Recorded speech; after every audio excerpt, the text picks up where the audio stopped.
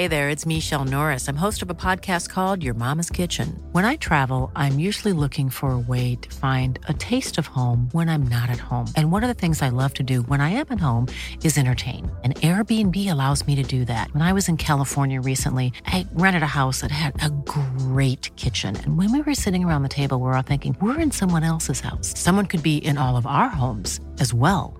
If you have a home, but you're not always at home, you have an Airbnb. Your home might be worth more than you think. Find out how much at airbnb.com/host.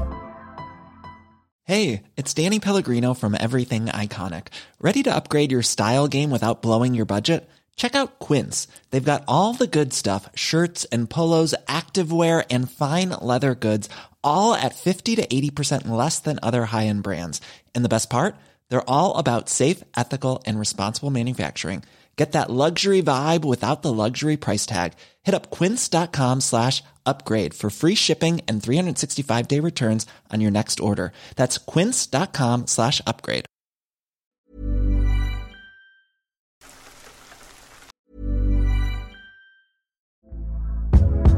Hey there, it's Michelle Norris. I'm host of a podcast called Your Mama's Kitchen. When I travel, I'm usually looking for a way to find a taste of home when I'm not at home. And one of the things I love to do when I am at home is entertain. And Airbnb allows me to do that. When I was in California recently, I rented a house that had a great kitchen. And when we were sitting around the table, we were all thinking, we're in someone else's house. Someone could be in all of our homes as well.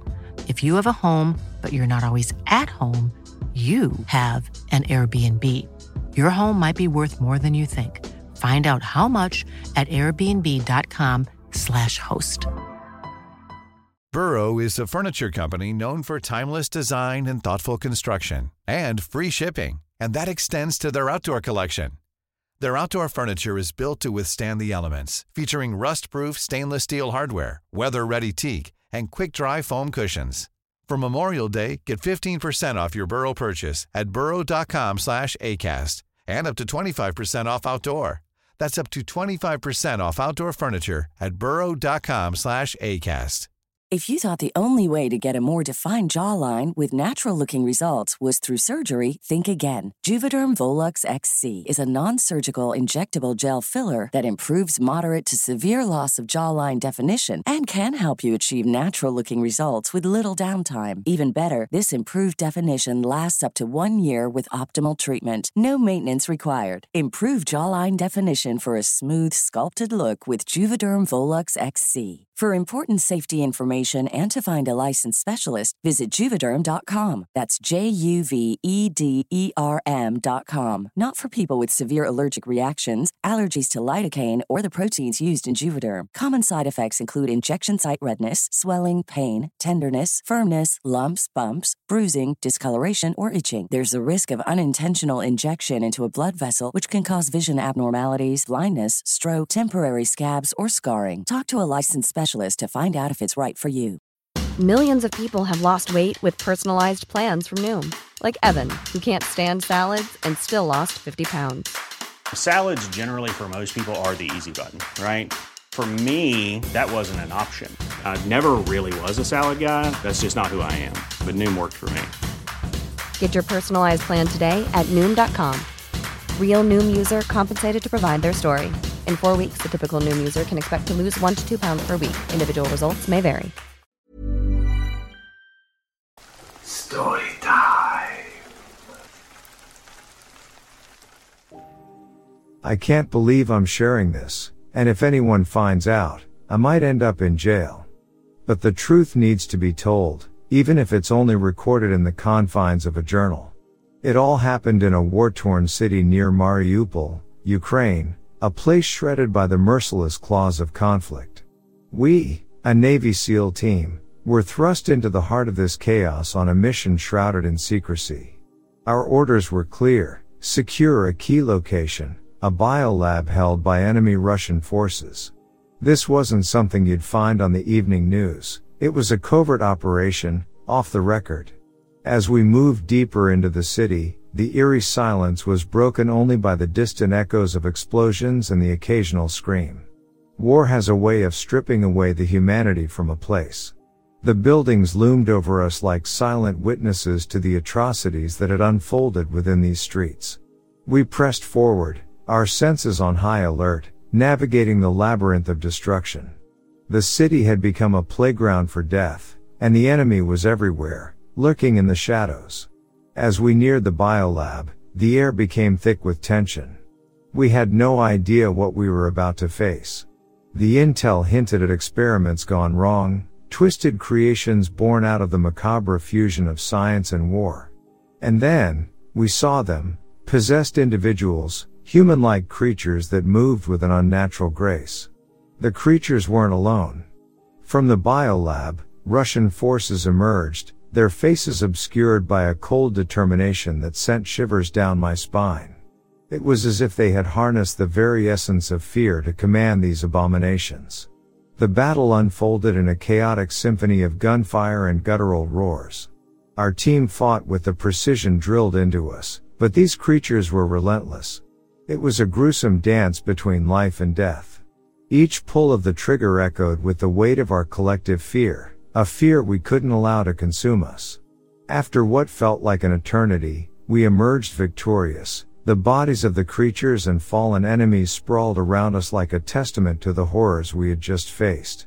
With cautious steps, we approached the biolab's entrance, a portal to the unknown. Inside, the air was stale, and the walls seemed to whisper secrets of forbidden experiments. We secured a vial containing a mysterious virus, a potential weapon of unimaginable destruction. Little did we know the true extent of its power. Back in the safety of our base, our superior delivered a chilling message. We were to remain silent about what we witnessed. The government didn't want the world to know about the dark experiments conducted in that war-torn city. The truth was to be buried, and we were left to carry the weight of that silence, haunted by the memories of a secret war fought in the shadows. In early to mid-October of 1981, I was 17 years old and working weekends in Fayetteville, a town 28 miles from Siloam Springs where I lived. I usually left for work around 5:30 in the morning, driving the old Highway 68 towards Fayetteville. One morning, as I approached Fairmount Road, I noticed something by the bridge. At first, I thought it was a coyote or a large dog scratching around with its back legs. However, as I got closer, I realized it was not. It was actually a Sasquatch. The Sasquatch was reddish-brown in color, and I could see that its face area had almost no hair, with a skin tone lighter than the rest of its body. It looked up at me as I passed over the bridge. My car, a Volkswagen Bug, had dim lights, and the Sasquatch seemed startled. I glanced into the rearview mirror to see it jump up and run across the road. It moved with long strides, surprisingly quickly. The creature was tall, perhaps close to 7 feet, and thinner than I would have expected. When I first noticed it, the Sasquatch appeared to be digging at the ground next to the bridge. The motion it used was similar to what primates do. However, the way it moved across the road was more human-like. I was on patrol as a deputy sheriff for the county and was usually assigned to the Highway 13 and Highway 30 corridors. However, I recall that particular July 1st, however, that a young man, 16 or 17-year-old, had been sucked into a storm drain which emptied into Cedar Lake near the Quaker Oats plant. This is a place with heavy foot traffic and located in an urban setting. The area is also bordered by Mohawk Park. As the search went on, into the night, the local PD got the county involved. I parked my cruiser at what I believe was the electric company storage yard. The yard had what I estimated to be a 10-foot fence that ran parallel to a paved bike trail, on the other side of which runs a large concrete spillway to siphon off flood waters. I arrived at what I estimate to be roughly 11:30 p.m. to 11:45 p.m. I estimate only because I assure you there never was, nor will be, an official statement or record with my name on it telling this story. As I left the lot, I was at the north end of the lake and headed west on foot. There was a lot of brush and saplings between the spillway and trail, so I proceeded on to the point the trail turns south near where Cedar Lake empties into the Cedar River under the railroad tracks leading into Quaker Oats.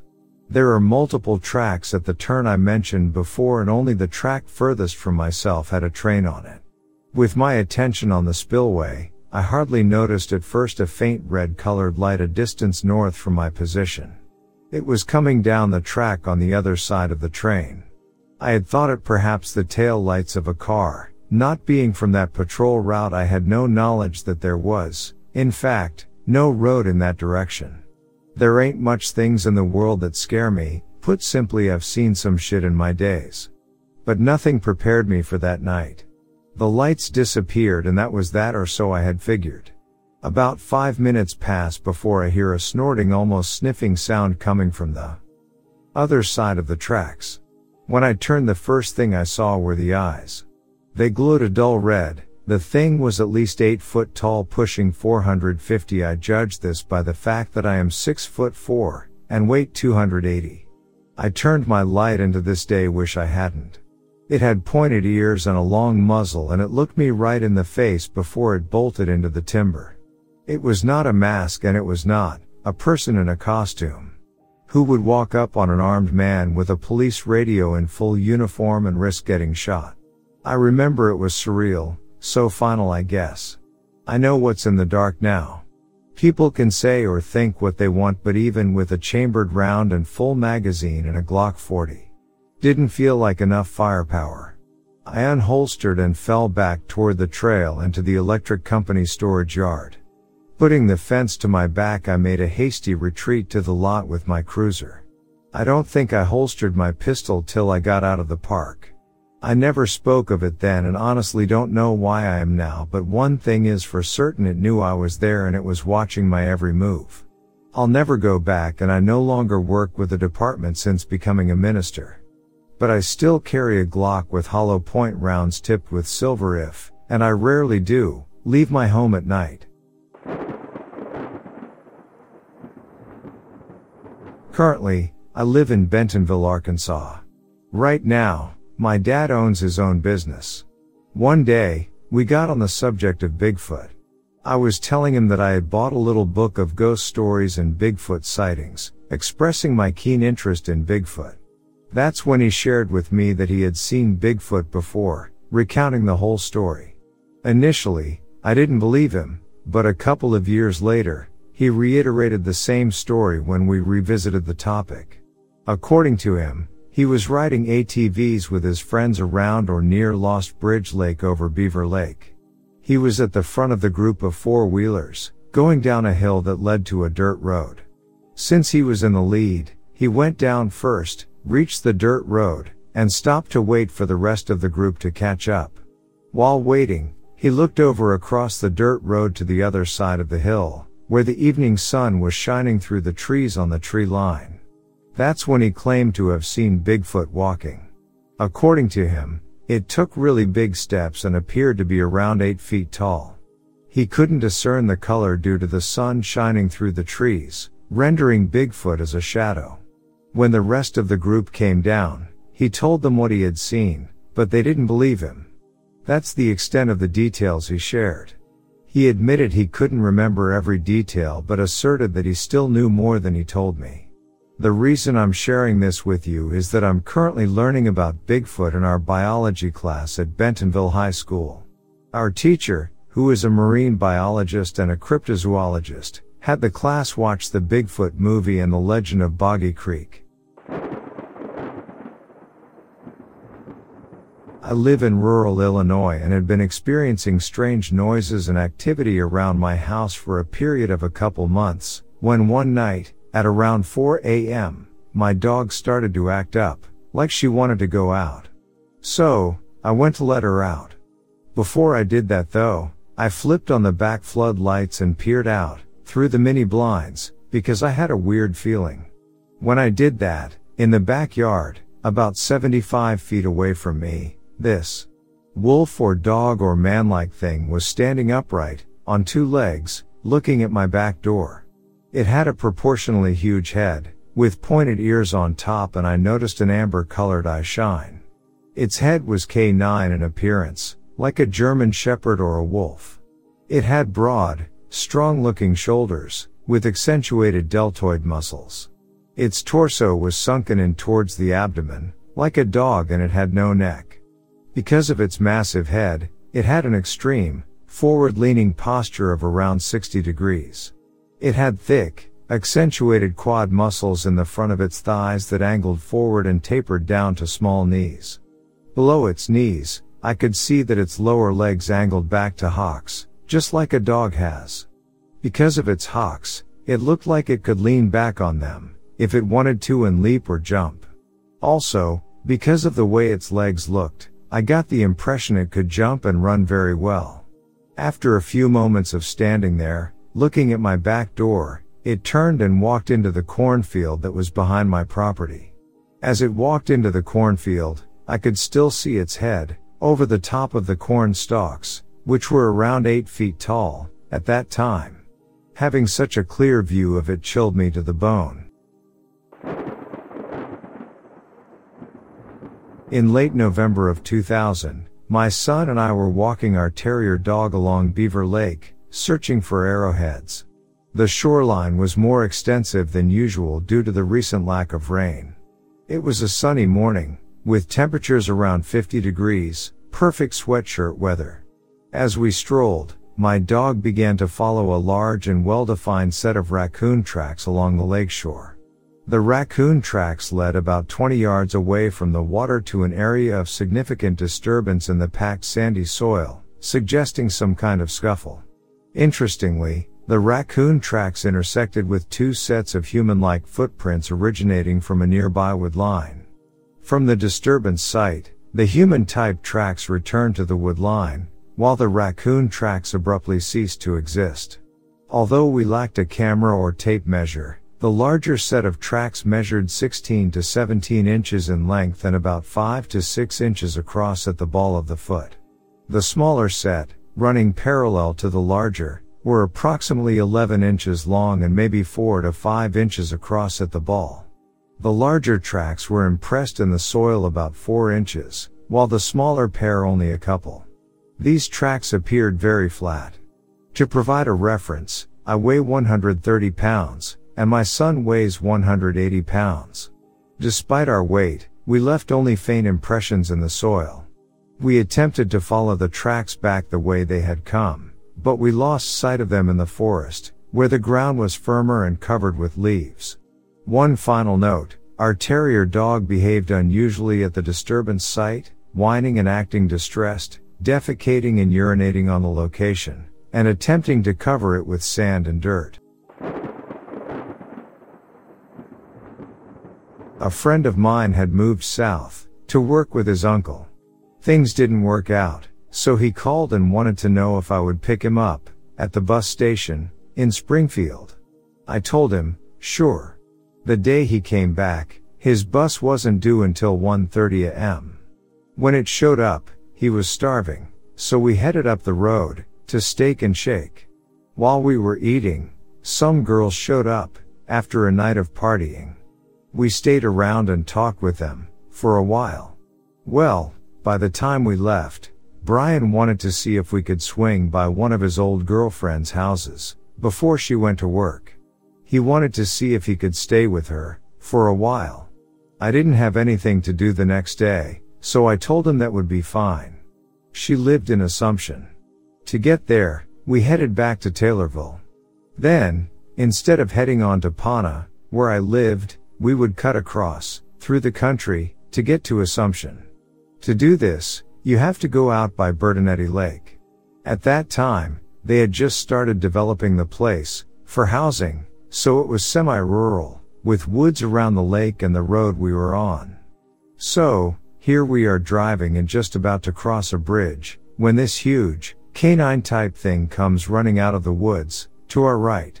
There were good-sized, freshly dug ditches on each side of the highway. This thing jumped from the bottom of the right ditch, cleared the highway, and landed on the backside of the left ditch. Then, it ran into the woods. It happened so fast, I didn't even have time to hit the brakes, before it was already gone. I know, some would say it was just a dog that surprised us, but we both agreed, it was too big. Besides, I don't know of any dogs that can jump that far. I remember, it had gray and light brown fur. It was very bulky and muscular. It was also on all fours. We decided that we didn't need to hang around the area and sped up. We told our friends, but most just laughed it off. Whatever, we both knew what we saw. Years later, I was looking on the BFRO website. I saw there were 2 sightings reported that took place about a mile to the east from where our encounter happened. When I first read the woman's report, years ago, she said it took off running on all fours and was wolf-like. I see now, someone has changed her story to sound more like a Bigfoot.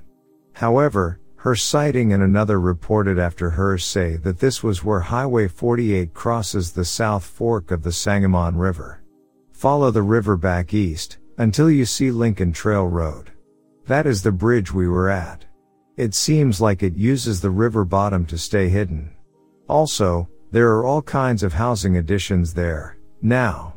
I went to their community-wide garage sales there a few times. It seems as though a lot of cats and dogs go missing in that area. Posters were up everywhere. Well, I know it was a little long-winded, but that was my encounter. I don't know what I saw. When I was like 15 years old, my family and I came home from the grocery store one evening. We lived outside of Milwaukee, Wisconsin in Menominee Falls. My dad told me to unlock the door and that they'd get the stuff out of the trunk. When I entered my house, I looked down the hallway and I saw a white figure. It almost glowed in the dark hallway. Out of fear, I ran to my family and told my father I saw someone in the house. When my father went to check it out and then the rest of the house, he told us he saw nothing. But later, something similar was seen by me. I saw a boy walking into the same hallway, the one I saw the white glowing figure, not much taller than me. His skin was also white and glowing but not as bright as the earlier figure. The boy had on a Milwaukee Brewers baseball cap. He was also wearing jeans. I don't remember what color his shirt was. I tried to talk to the boy thinking he was one of my brother's friends, but he wouldn't answer. He turned into my parents and the door closed. I slowly opened the door and he wasn't anywhere. I checked under the bed, in the closet, and under the covers, but I saw nothing. But later that night, I saw the same boy standing in the backyard as I watched from my bedroom window. He was staring away from me. Then he walked into the neighbor's ears and out of sight. When I think back, I wish someone else was there to confirm what I saw just to be sure I know I wasn't imagining things. I moved from that house after I graduated from high school and never saw anything like that again. Both seemed more average-bodied. I'm from a small town in northern Wisconsin. I live out in a wooded area, and last night, November 9, 2023, I saw a huge white-tailed deer. How it got my attention, it blew twice at me, but the minute it got my attention, it turned around and kicked up its hind legs before disappearing. I didn't see it come in or leave. No matter how windy or dark it is, I can always make one out due to the yard light or my garage lights. This one was so hard to make out until it turned around. My grandpa used to love to hunt, whether it was deer or moose. Could it maybe have been him in the form of a buck to let me know everything is okay? Researching why it happened to me was confusing till I saw someone else who experienced this before me. Could it be a message to stay focused? I love deer, and even before then, I saw a black wolf with tipped silver hair that glistened with blue eyes. I remember falling to my knees while it just sat at the end of my yard and then lying down by me. Could have that been the dog I lost as well? Is God sending me my animals for the steady reassurance that it will be okay? This incident happened around 9 years ago in 2014 during the summer. At that time, we lived in a small subdivision near Greensburg, Indiana, Decatur County. My house was in front of a small forest area, so the backyard is a large clearing with lots of trees behind it, which is bordered by a fence my father built. In the backyard, there is also a greenhouse and a shed. Behind the trees is a small trailer home park. I remember going outside on a cloudy day to get my dog since he was outside. He was outside for way longer than usual, so I got worried and went to take a look. As I went down the balcony steps to go into the backyard, my dog instantly ran towards the trees and started to bark. I looked up at the trees and saw a purplish colored humanoid figure about 6 feet tall with wings. The creature most likely saw me, and it climbed through the trees and bushes and attempted to fly up, but it couldn't since the trees were so thick. I ran up the stairs to the balcony and watched my dog continue to bark. The creature had disappeared, so I was worried about where it had gone. I'm not sure what happened after this, as my memory is quite foggy of this incident, but I'm guessing that I ran inside and hid. I have no idea what this was, but I was intrigued by the winged humanoid sightings in the Chicago area and thought I'd write you. The shade of this being was distinctly purple in color and the membrane wings were bat-shaped. The head was fairly large compared to the body, but that was the extent of any details that I could see. It never made any sounds. I didn't see the wings fully unfurled. My mom passed away 1 year ago. A few months after she passed away, I got a message from her account that just said my name and nothing else. I was on a walk when it happened and was very spooked by it, of course, and immediately went home. I logged into her account to check for suspicious activity, but didn't find anything out of the norm except for the message to me. There's also a way to check what devices are logged into your account, and only the devices that I knew about were logged in. I asked 2 family members if they logged in and messaged me, and they denied it and thought I was talking about someone making an account to look like her and then messaging me on it. I'm still very confused about the message. Of course, it could have been someone hacking her account, but I have no evidence that it was. Deep down, I want to believe that it's somehow her that messaged me, as if to tell me she's okay and still exists somewhere and somehow, but I'm skeptical and I've never heard of something like this happening. I don't know what to think. I was with my friends. We were all in the car sitting waiting for another person to text us and tell us to head to their house. It was like 10 p.m., so dark but not too late, and all the windows are down and we hear this short monotone whistle noise. Like somebody calling a dog? It wasn't too high-pitched and not lasting more than a couple seconds. Then 20 seconds later it happened again, almost the same but different enough it couldn't have been a machine. Kept happening every 20 to 30 seconds. Everybody was terrified, but my superstitious friend said don't acknowledge it, and we carried on our conversation and it seemed to go away, but not for a few minutes. It was eerie. I don't think it was a human calling a dog or something like that because there didn't seem to be any urgency, but sort of sounded like it was communicating to something, and it sounded maybe human. Not a bug or a coyote. I live in the PNW, by the way. Last note, all of us heard it and it freaked all of us out. Like maybe it was just a really creepy bird, but it felt like it was talking to or trying to find something, and it was just one of those feelings that make your hair stand up. We weren't even way in the boonies, just in a pretty rural area just outside town with lots of forest and not a lot of houses. My sister lives in an apartment complex and has been experiencing some wild things, to say the least. It's to the point she has moved into an Airbnb till she can sublet a different place at the end of the semester.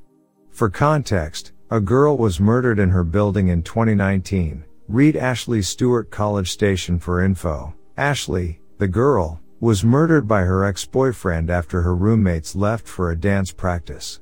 They were watching movies together and they left, and upon returning found Ashley had been stabbed multiple times.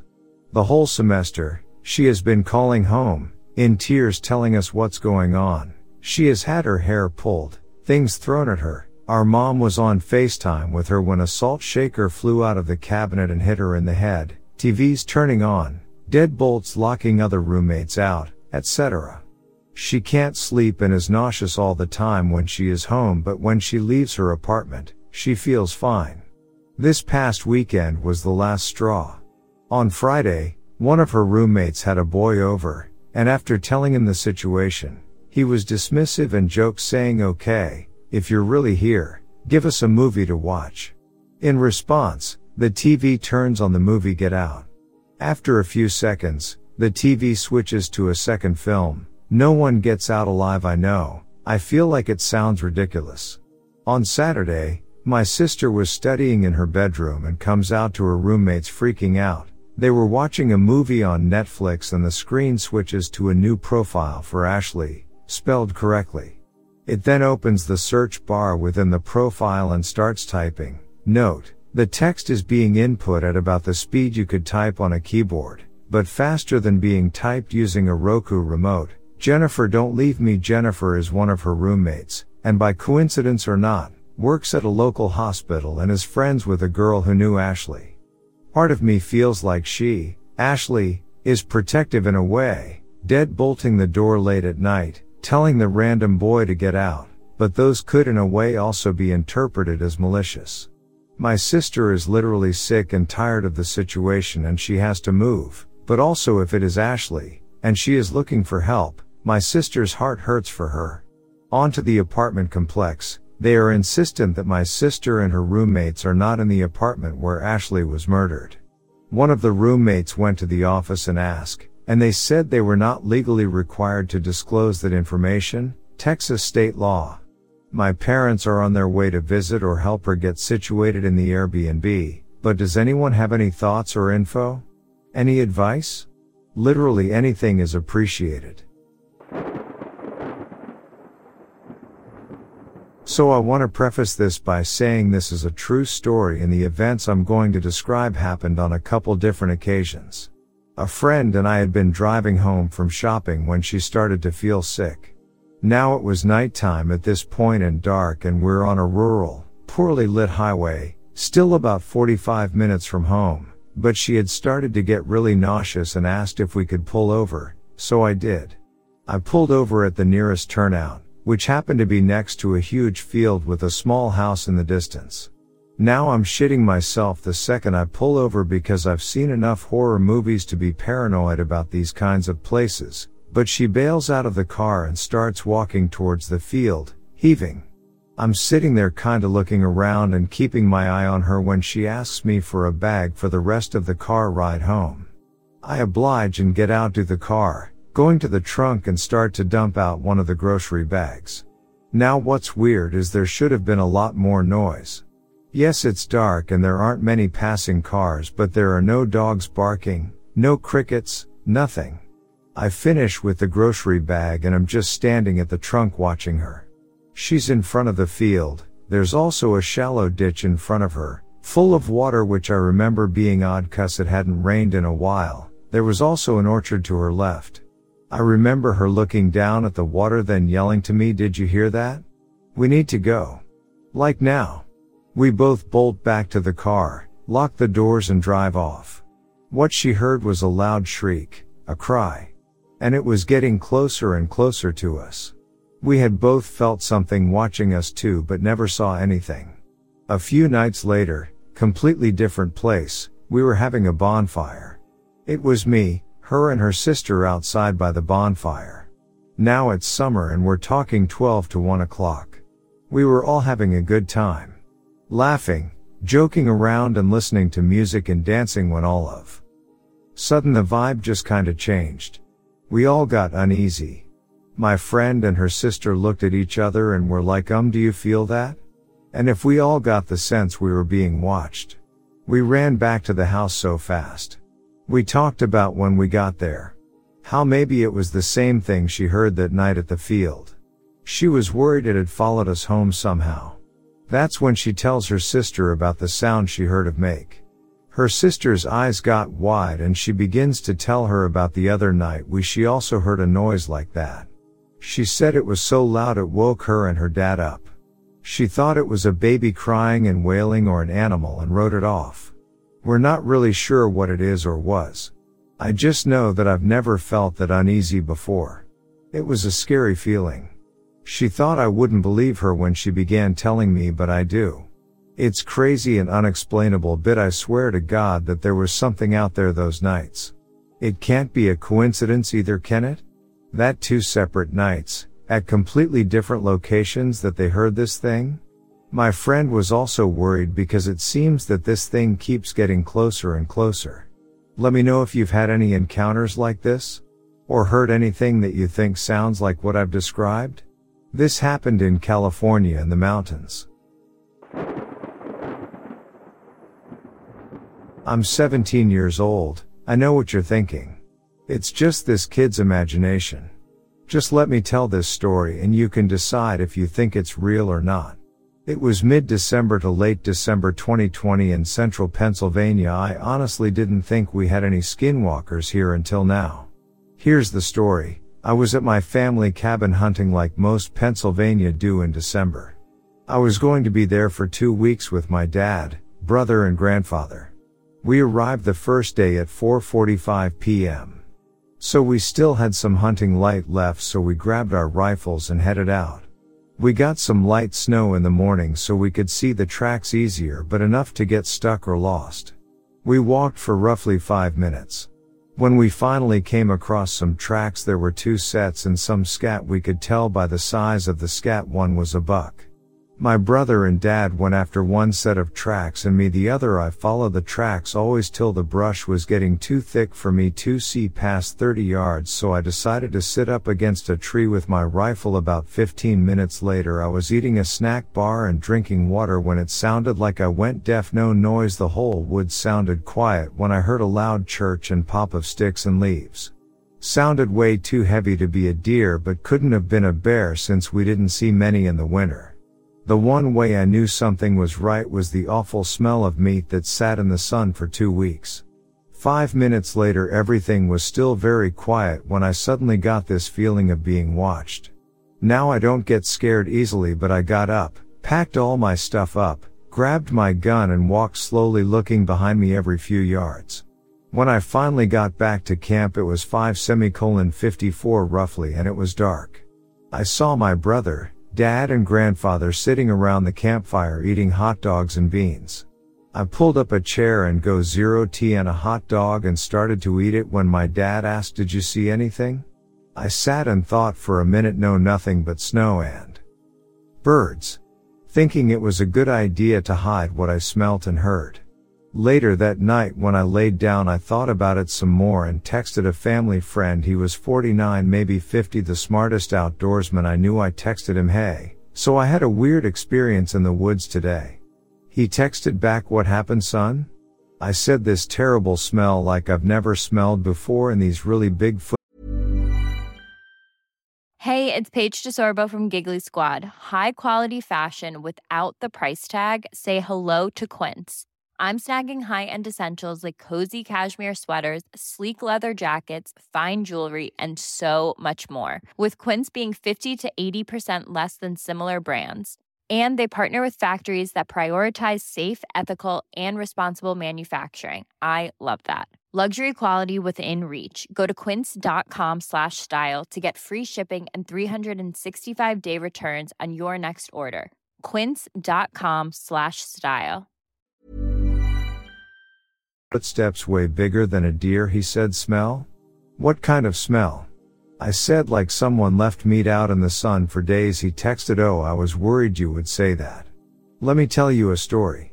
So I was 27 in 1999 and I was hunting deep in the backwoods. I was sitting there for some time when this smell overcame me. Smelled like rotting flesh and everything went silent. I couldn't see anything, but about 15 minutes later I heard some say my name and say, "Come here." The only part was it was my mom's voice, clear as day. The thing is, she died 2 years ago. I ran and never looked back and never hunted there again. I dropped my phone from pure shock. I pulled my blankets up and went to bed. I didn't want to move. I had a terrible nightmare of a deer that wasn't really a deer chasing me, and right before he attacked me I woke up sweating and screaming. Day 2. We went out for our second day of hunting and I walked to a tree stand we put up that summer. I got in and about an hour or so later everything went silent and I heard the walking again and the smell was back. The only difference this time is I could see it. Raggy skin, almost like it didn't fit. No tail. Skin on the face was dropping way down below where it should be. I pulled up my gun shaking like never before, looked down the scope and shot it twice. It ran so fast into the bushes while screaming and crying like crazy. 5 minutes later my dad radioed me asking if I got one. I said, well, I shot something that looked like a deer. I don't know what it was. Please just get here. As I dropped my radio to the ground, my brother, dad, and grandfather all came with their guns. 15 minutes later I was still in the tree stand shaking. They had to help me down from it. They asked me what I shot and I said I think it was a doe, but it was different. I told them what it was. They didn't believe me, which I don't blame them. It was crazy to think. I barely believed myself. And the scariest patriot of it all happened. We all heard our moms' voices say our name and say, where are you? Yeah, that's right. We all heard our own moms say the same thing. My grandfather heard my dad his, and my brother and I ours. We all looked at each other and got out of there, and then we heard a baby crying. We felt bad but had to go. We knew it wasn't real. We got to the cabin and while we were packing we heard a thud. I opened the door with rifle in hand and saw 2 dead rabbits on the porch with their stomachs ripped out. We got out of there, ran to the truck, rifle still in hand. We got in and drove fast as we could. That was the longest ride ever. We sold the property since none of us would go back. The new owners have had it for roughly a year and now just started having problems. Should we tell them what happened to us? Hi everyone. Haven't posted here since my weird little hike whilst in my halls last year in New England, where I got freaked in New Hampshire. Anyway, just again for background. I am basically a true Londoner, lived west for 25 years, but before that lived in a small village in Buckinghamshire, UK, where I could basically write a book about the weirdness that happened in the countryside there throughout my childhood. The UK has some very spiritual, ancient and pagan sites scattered basically everywhere. Anyway, this latest backwoods creep of mine didn't actually happen in the wilds but actually on the doorstep of London. I will set the scene. I go walking or hiking at every opportunity I get, even though I live in the city, but I still find interesting walks wherever I can. In London or further afield. One of my faves is a little 12k trek from Rickmansworth in Bucks to Uxbridge, a London suburb, along the canal. Even though it's busy at either end of the hike, it gets very desolate and quiet when it travels through the Colne Valley Regional Park. And I have never seen anyone within about a 6k trek every time I do the walk. Just to let everyone know, I do believe in the sinister elements of the countryside such as Pan, etc. So anyway, each time I have done this walk I get to a spot where I just basically feel scared and uncomfortable, but can't put my finger on it. Each time I have heard a very weird hollow knocking despite there being just fields on either side. Last time was the worst though.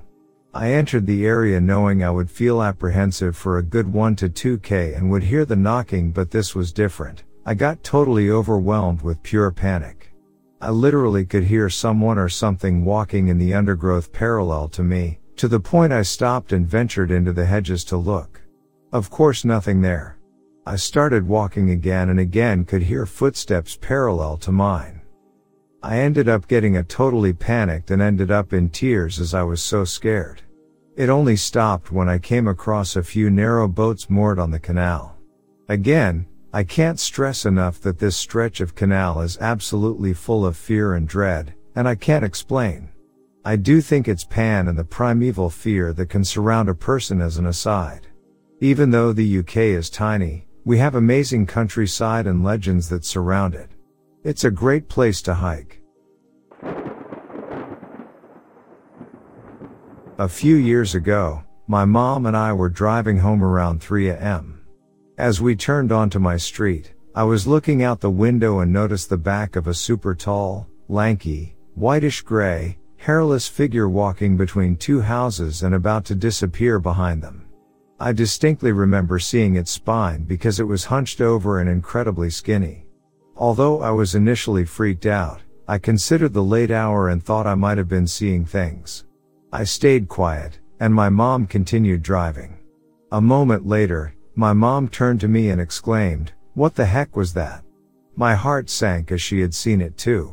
According to her, when we turned onto the block, her high beams illuminated it. Its eyes glared like an animal's when the light hit it, revealing big, sharpish teeth as it grimaced angrily at us before turning and walking away. She described the same body and walking manner as me and mentioned that it turned away from us and disappeared behind the houses. We were both terrified and unsure of what we had witnessed. My mom also mentioned that earlier, on her way to pick me up, she had seen several deer, but on our way back when we saw the mysterious figure, there were no deer in sight. I live in a suburban part of New Jersey with woods around, and this experience has left us frightened. My mom, in particular, has never been scared like this before, especially considering that she saw its face. Does anyone have any idea what we might have seen? Let me preface this with the fact, my family has been in the Ozarks of Missouri or Arkansas since before the Civil War. It is a weird and wonderful place with a lot of characters living in it. We're very rarely scared, running through these woods, but it is probably due to the fact we know the weird woods and the oddballs who live in it. Our version of Missing 411 is some yahoo getting too drunk on green whiskey and passing out under a tree for a day after leaving the bootleg still set up in a cave. Yes, an elderly woman was arrested a couple of years ago for running a moonshine operation. Meth changed a lot of people here, but even if you run into somebody cooking it in the woods, wet weather creek beds and Mountain Dew are their favorite. Just greet them and continue on your way because they'll be gone in half a day. In the early 80s, my brother, Steve, age 16, went to northern Missouri, Flatland, with his best friend, Mike, to visit his relatives who were farmers.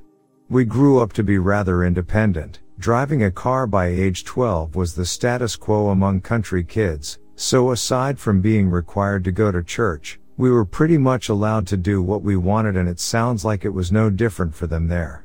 They had a lot of fun, goofing around, and had great stories of what they did, but one story sticks out in my mind.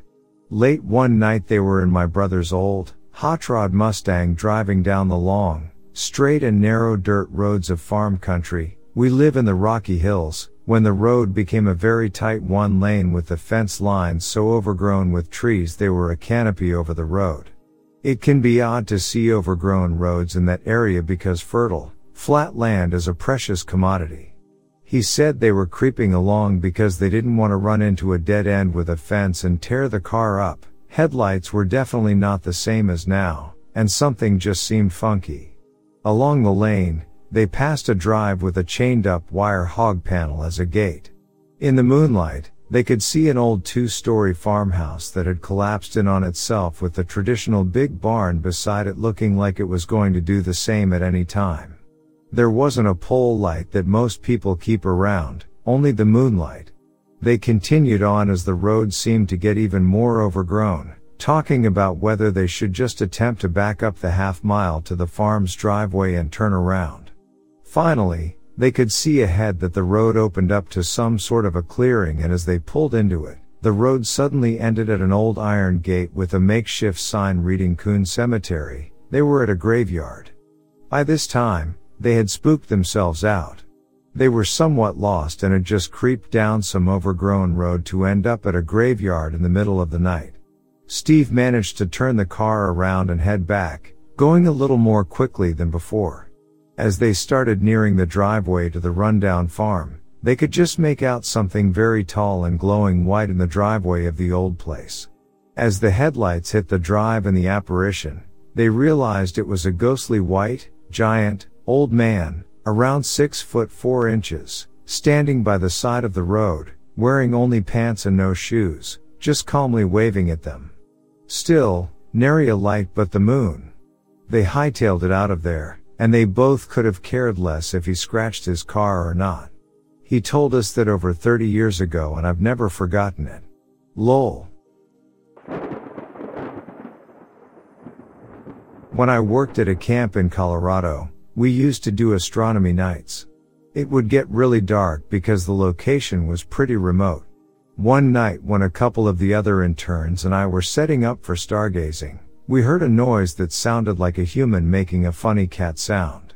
We thought it was our boss because it was right by his cabin, but no matter how much we yelled back thinking he was messing with us, it continued the exact same way. The next week, we saw something running back and forth and crouching behind some cars parked in a field. It looked like an incredibly tall man. Aside from that, we'd smell funky smells randomly all over campus. Weird stuff would happen all the time. Kids would act super weird in the middle of the night, and interns would hear weird animal sounds outside the windows that didn't really sound like animals. Thoughts? Edit. For context, this was a closed campus in an incredibly rural town. The man running couldn't have been someone from our camp, everyone was accounted for, and it couldn't have been an outsider unless they had walked miles and jumped many electric property line fences. When the figure was running, it almost looked like something on it was shiny, like its eyes or something.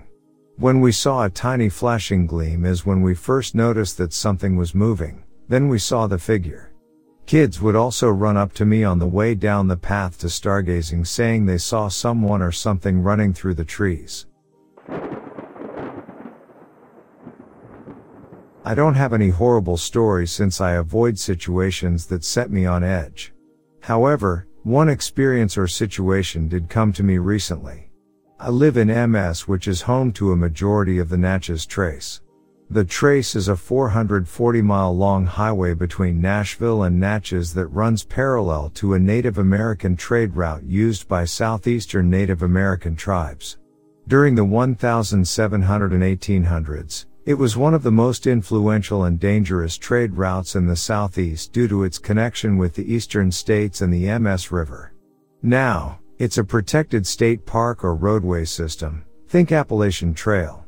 It's not a preferred route for travel since it's 2 lanes with speeds only up to 55 miles per hour, and there has been the occasional crime occur due to its remoteness and lack of authorities. But it's really pretty lands when you're driving for the heck of it.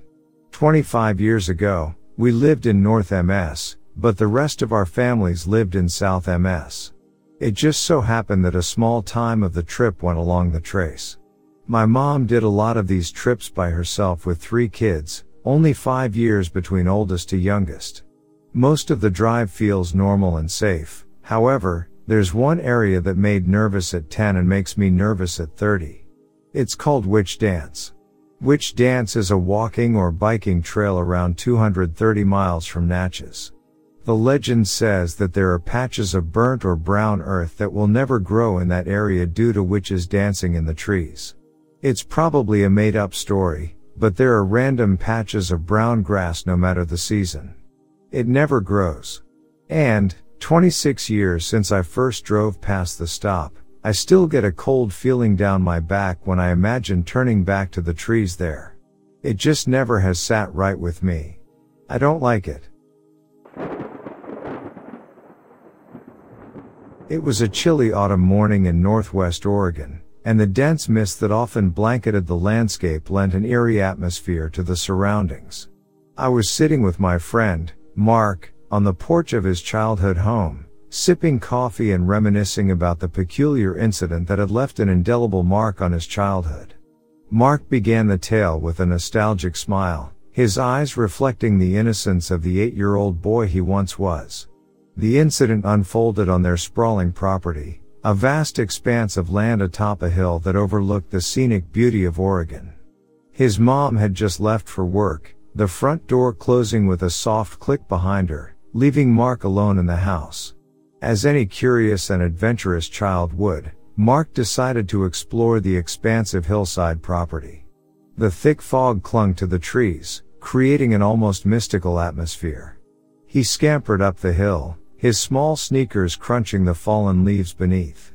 The world seemed to shrink around him as he ascended to the top, where the hill plateaued into a vast playground of nature. Engulfed in his playful reverie, Mark suddenly heard a voice, distant yet familiar, calling out to him. "Mark, sweetie, come here." The voice, tender and maternal, echoed through the crisp morning air. Confusion etched across his face as he turned towards the sound. It couldn't be his mom. She had just left for work a few minutes ago. As he stood there, a perplexed 8-year-old on the precipice of the hill, the voice persisted. "Mark, come on, honey." This time, the call seemed to carry an urgency that sent a shiver down his spine. His innocent eyes scanned the surroundings, seeking the source of this mysterious beckoning. He hesitated, unsure of whether to respond. The voice continued to echo, seemingly originating from the dense fog that enveloped the hill. A mix of curiosity and trepidation gnawed at him. What if it was someone in need? What if it was his mom, despite the logical impossibility? As Mark cautiously approached the edge of the property, the mist thickened, creating an ethereal barrier between him and the unseen caller. He strained his eyes, attempting to pierce through the fog. The voice, now laced with an otherworldly quality, persisted, weaving a delicate web of uncertainty around him. A sense of foreboding crept over him, and he halted in his tracks. The realization struck him like a sudden gust of wind. This wasn't right. With a mix of fear and instinct, he retraced his steps, the fog swallowing the haunting voice as he descended the hill. Reaching the safety of his home, Mark peered back at the misty hilltop, the mysterious voice now lost in the cold morning air. The incident remained etched in his memory, a cryptic puzzle that time could not erase. To this day, he couldn't shake the feeling that something inexplicable had called out to him that fog-laden morning, atop the hill of his childhood home in Northwest Oregon. I was once camping with the Boy Scouts as you do when you're 16. My friends and I went off the beaten path at around 9 at night. Miles from camp and anyone else. We were kind of rule breakers, so no one knew where we were or what we were doing. Anyway, we were walking with our one flashlight between the four of us, and my friend holding it goes, "Did y'all hear that?" He shines the light behind us, but there's nothing there. This repeats as we keep hearing something, like twigs and leaves crunching. We stop one last time. It's dead quiet. Suddenly on all sides of us there's howling. I'm talking the gray, wolfman howling in every direction, in front, behind, all sides. With one flashlight we follow the person in front sprinting through the woods like our lives depended on it. It was terrifying. I was on a deployment in the Navy back in 2008, and part of my job was to stand on top of the boat and look for other boats. Boring as shit. So at night, naturally I spent a healthy amount of time either masturbating or looking at the stars. One of these nights at around 2, mind you. At 2 a.m. in the middle of the ocean, it's dark, and I mean real dark. I was staring at some portion of the night sky, transfixed on a few stars, when one of said stars moved. I can't be sure if it was moving before it caught my eye, but if I had to answer, I'd say it was stationary before it shot in one direction. Any other time I would have wrote it off as a shooting star. Most nights I would see 7, but this one changed its direction. So much so that it was unnatural, almost at a 90-degree angle. I'm no astrologer, but that shit doesn't happens. I was dumbstruck for a second, and after a few moments I call it up to the bridge. I reported it as an unidentified flying object, bearing some degree from the ship. Now if it was any other officer on the bridge got this report, I'd probably be in trouble, but this one knew me on a personal level and came out to talk to me, to sift through my bullshit. After giving a pretty convincing story with a "I'm serious, bro" attitude, he went back to the bridge and got me the longitude and latitude of where we were, and I think I still have that to this day. I can tell you off the top of my head that it was at the Red Sea, and I honestly believe it was some form of life beyond us. Few years back I was a Marine reservist. My particular job involves being outdoors a lot, especially at night in the middle of nowhere. We never saw anything super spooky, but did have some interesting things happen. This particular drill weekend we go up to a lake in North Georgia. We are going to be doing some amphib stuff and a training patrol. This was the first and only time in my 6-year contract that we weren't doing this sort of thing on a military installation. We were out on a public lake and going to be patrolling through private properties. Apparently higher-ups had informed local police and residents, but I'm not exactly sure how effective they were in that. We were all excited because for the first time we were really going to be using stealth skills and facing credible compromise, instead of headquarters playing bad guys coming to find us after we give our current GPS coordinates over the radio. Anyway, we load up on the Zodiacs about midnight and ride for about 30 minutes. We slip into the water and fin to our designated spot where we cache our safety vests and fins, booties, etc. It's about 1 a.m. on a Friday night.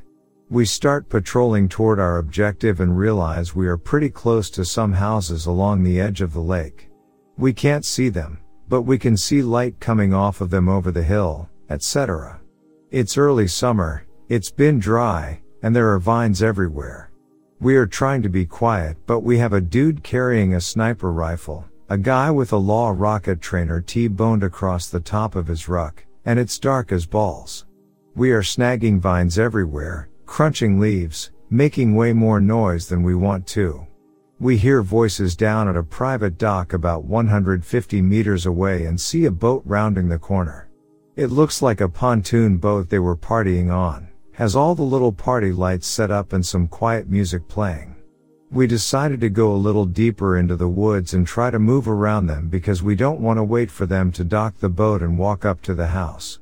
Apparently they hear us because the music cuts off, they kill the engine, and spotlights start shining up in the woods. We freeze and wait, lights go out. We wait about 20 minutes and try moving very slowly. Spotlights immediately come back on, boat has drifted closer. We wait about 30 more minutes and try moving again, this time floodlights come on at the top of the hill where the house is. Faintly coming up from the water I hear somebody yelling, "I'll shoot." I was scared to piss.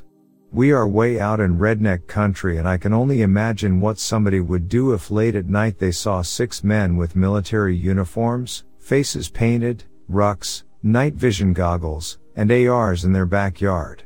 Probably think the Russians were invading and unload with the old 3206 lol. We have M4s, yes, but never get ammo on training missions, and we are in the wrong regardless. I specifically remember my team leader circling us up and hissing, "These people are trying to F us and we aren't gonna let it happen." We ended up outweighting them and slipping around, no harm no foul. So glad we didn't get shot at by some good Americans doing their civic duty. Later that same op, we had just settled into our hide site as the sun was coming up and were doing all the stuff associated with that. We were about a mile from any house at this point, deep in the woods. Shortly after sunrise I'm leaned up against my ruck trying to get some sleep while team leader gets all his shit done, and we all hear footsteps. Everyone freezes, then starts slowly packing shit up in case we have to run. About 50 yards away I see this middle-aged guy come trotting through the trees. He's white, average height, slight gut, balding and sweaty as F. Weird thing about him is he's way out here running through the open woods wearing some dirty khaki slacks, a gray wife beater, and some black dressy shoes. He's also filthy with what looks like engine grease, like he's been working on a car. We sat in our little ditch and watched him run past us. He came within about 20 to 30 feet of us but was totally oblivious. Never saw him after that. Still wonder what the hell he was doing out there and how funny it would have been if he had ran up in the middle of us. In all my many hours in the woods all over this country, he's probably the most mysterious thing I've encountered. This story is from a friend's grandfather. He told us that around 1970 or so he was on a boat sailing around Alaska. They were a crew of photographers or journalists or something like that. Anyway, at some point it got late so they decided they should dock. The ship stopped suddenly, with the docks visible 3 to 4 kilometers away. The ship's captain, actually a friend and teammate, passed out flat on his back. Anyway, they tried to wake him up but then the lights started to fade, as if the power generator was giving out. It was near when the captain started to find his senses where they heard a massive noise, like a whale's wailing, but it was like it filled the whole area. They creeped the F out, but calmly they fixed everything and set sail for the docks. The last weird thing happening was them seeing the waves foaming from massive herd of profish, I think, that were swimming violently in the direction of the ship. After they settled in the room they were staying, they asked the captain what happened, but the only thing he could explain is that he felt funny and his ears buzzed and lost his senses. The annual family road trip from Scotland to Switzerland was a tradition deeply embedded in our summer vacations. The adventure was always peppered with scenic landscapes, charming pit stops, and the thrill of experiencing different cultures. However, one particular journey remains etched in my memory, not for its picturesque vistas or cultural escapades, but for an eerie encounter at the Swiss border. Our journey progressed seamlessly as we traversed through England, hopped onto the Channel ferry, and spent a night in Calais. The next day, with the Swiss Alps beckoning us, we resumed our drive. The road unwound ahead of us, weaving through quaint villages and rolling hills. However, a hiccup emerged in the form of unexpected roadworks, causing a slight delay in our meticulously planned itinerary. As dusk cloaked the landscape, we approached the Swiss border, our excitement mingled with the weariness of a long day's drive. The border crossings were usually routine affairs, mere checkpoints with a handful of guards conducting a swift inspection of the vehicles. The open borders within the European Union meant no passport checks, making the process quick and hassle-free. Our tired but eager caravan pulled up to the checkpoint in the darkness, expecting the routine inspection to facilitate our seamless entry into Switzerland. However, a peculiar scene unfolded before us. The checkpoint was deserted. Not a single soul manned the station, and an eerie silence hung in the air. The buildings, typically illuminated in the evening, stood in complete darkness.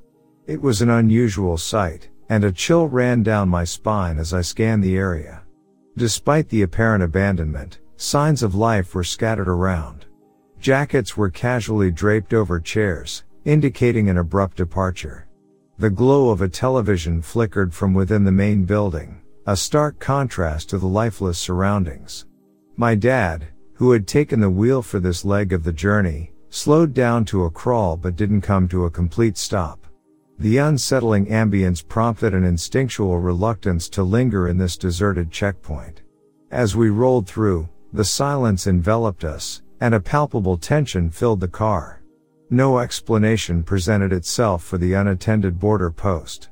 It was an enigma, a strange interlude in our routine pilgrimage to Switzerland. We passed through without incident, the border disappearing into the rearview mirror as the night swallowed its mysteries. To this day, the memory lingers as a perplexing anomaly, a chapter in our family's travel saga that defied explanation. The deserted Swiss border checkpoint, with its silent buildings and unattended posts, remains a lingering mystery, a whispered story of the night our journey took an unexpected turn into the unknown. I had a regular patch of government woods in a river bottom where a buddy and I would go hunting for feral hogs. We would walk in, find fresh sign, freshly rooted ground and feces, then try to track them to their bedding areas. It was generally accepted that it was a bad idea to go alone, as waking hogs in their bedding areas can get pretty dangerous. On the day of a planned hunt my buddy canceled. I had my day pack ready and my vehicle loaded. I decided I would just go alone. I began my walk into the woods in high spirits. About 2 miles and I found fresh sign. A lot of it. It was a cool morning, and steam could be seen rising from the fecal matter. There was wet mud caked at varying heights at the base of many trees, indicating a large sounder of pigs. I followed the sign, and passed through several sloughs that wound through the river bottom. I had the entire place mapped out on my smartphone GPS, but found myself going deeper in than we had previously been. Pigs can cover ridiculous amounts of ground, and hours later I was still stalking them. Thick cloud cover set in and I lost my service. No big deal, I always marked my trail as a backup. I happened upon an area where there was a large amount of sawtooth oak. The ground was spattered with blood and chunks of flesh with pig hair still attached. I found the full length of a pigtail that had been ripped off in a fight over the abundant acorns. I estimated I had 2 hours until dark and decided I had better just head back. Being stuck in that swamp in the dark alone didn't seem appealing. I didn't make it very far before a heavy downpour started. So heavy I could barely see. My choices were limited.